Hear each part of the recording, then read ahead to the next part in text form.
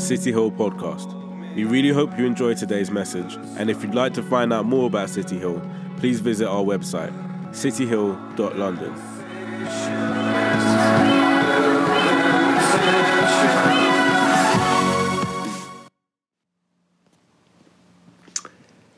Hey, hope you're enjoying the City Hill art exhibition. This beautiful woman displayed in print in front of you is my favourite woman of the entire Bible. She is an absolute hero. And throughout the whole of the Exodus story, you don't know her name. That's Pharaoh's daughter. She is so unbelievably brave, so unbelievably awesome and powerful. Her father looked at an ethnic minority and felt they were a threat to the power of their nation. He was afraid that they would side with those outside of their nation and help those outside overcome their nation.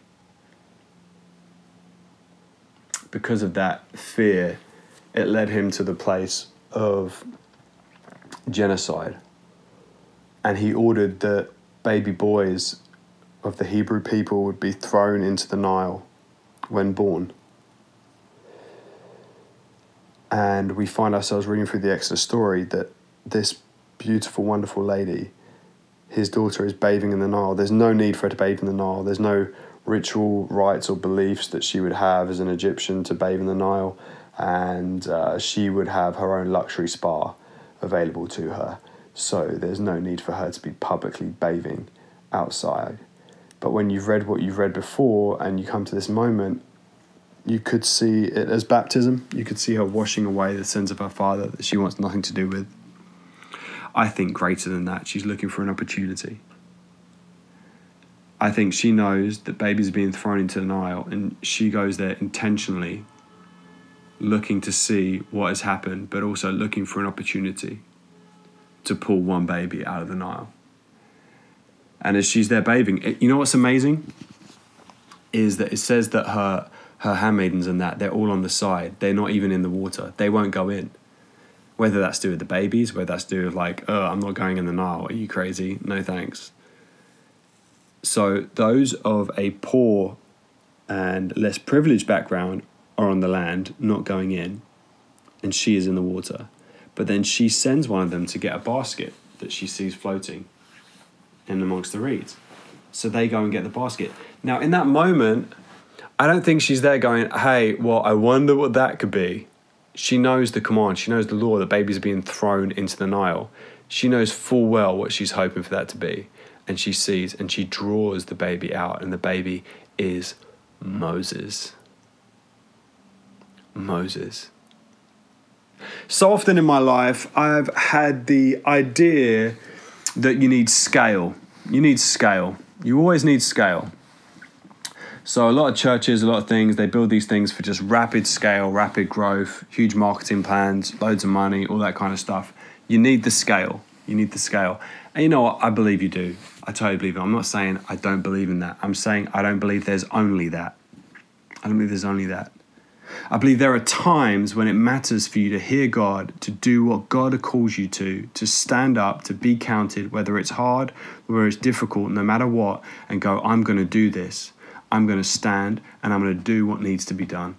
And I don't care what anyone else thinks. I don't care whether the risk, because just because you're Pharaoh's daughter, you disobey Pharaoh in this way, there is a huge risk you could lose your life. And she is there pulling out this baby, and she makes this baby hers. She makes this baby hers. I mean, she is the bravest, most amazing woman. And the thing about it is, so often when we tell ourselves one doesn't make a difference, what's the point? One can't make a difference. One can make a difference, because you see, when Pharaoh's daughter pulled the baby out of the Nile, she didn't pull a baby out of the Nile, she pulled a nation out of the Nile, because that one baby grew up to be a leader that God had called, anointed, and chosen to lead 2 million plus slaves out of slavery. And the great thing about her is we don't know her name, but we know that later on in the Bible, in Chronicles, we see her name listed among those who leave in the Exodus. And it says Bithiah, Pharaoh's daughter. Now, Bithiah is a Hebrew name that means daughter of God. And the rabbis say that she got this name because God said to her, Moses was not your son, but you called him your son. You were not my daughter, but I call you my daughter. Ah, that is such a powerful, powerful thing. She wasn't his, but she is because she made someone hers that wasn't hers. If there's a lesson to be learned, it's that we need to take ownership of people in our communities that we know around us right now are in need, and we need to make them ours. Because that's what God did. We weren't his, and he made us his. And out of that, we have to make others ours. And just go, no, that's mine. Oh man, I'm struggling right now, but I know that family and I know that kid isn't going to be able to afford the pencils or the pencil cases or the school bag they need or the shoes for school this year. Bang, I'm going to do it. Or, oh, I know this person. I'm going to cook them a meal, take it round. I know things are tough.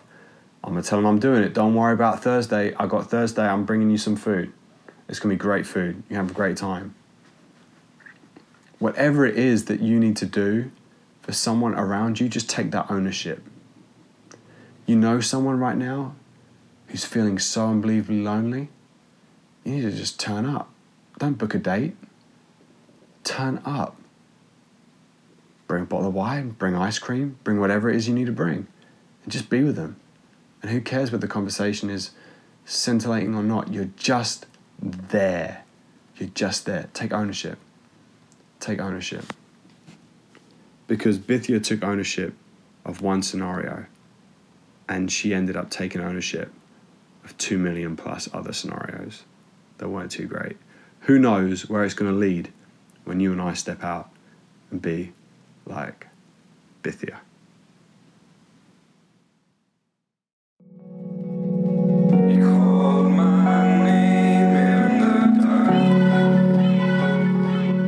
We really hope you enjoyed today's message, and if you'd like to find out more about City Hill, please visit our website, cityhill.london.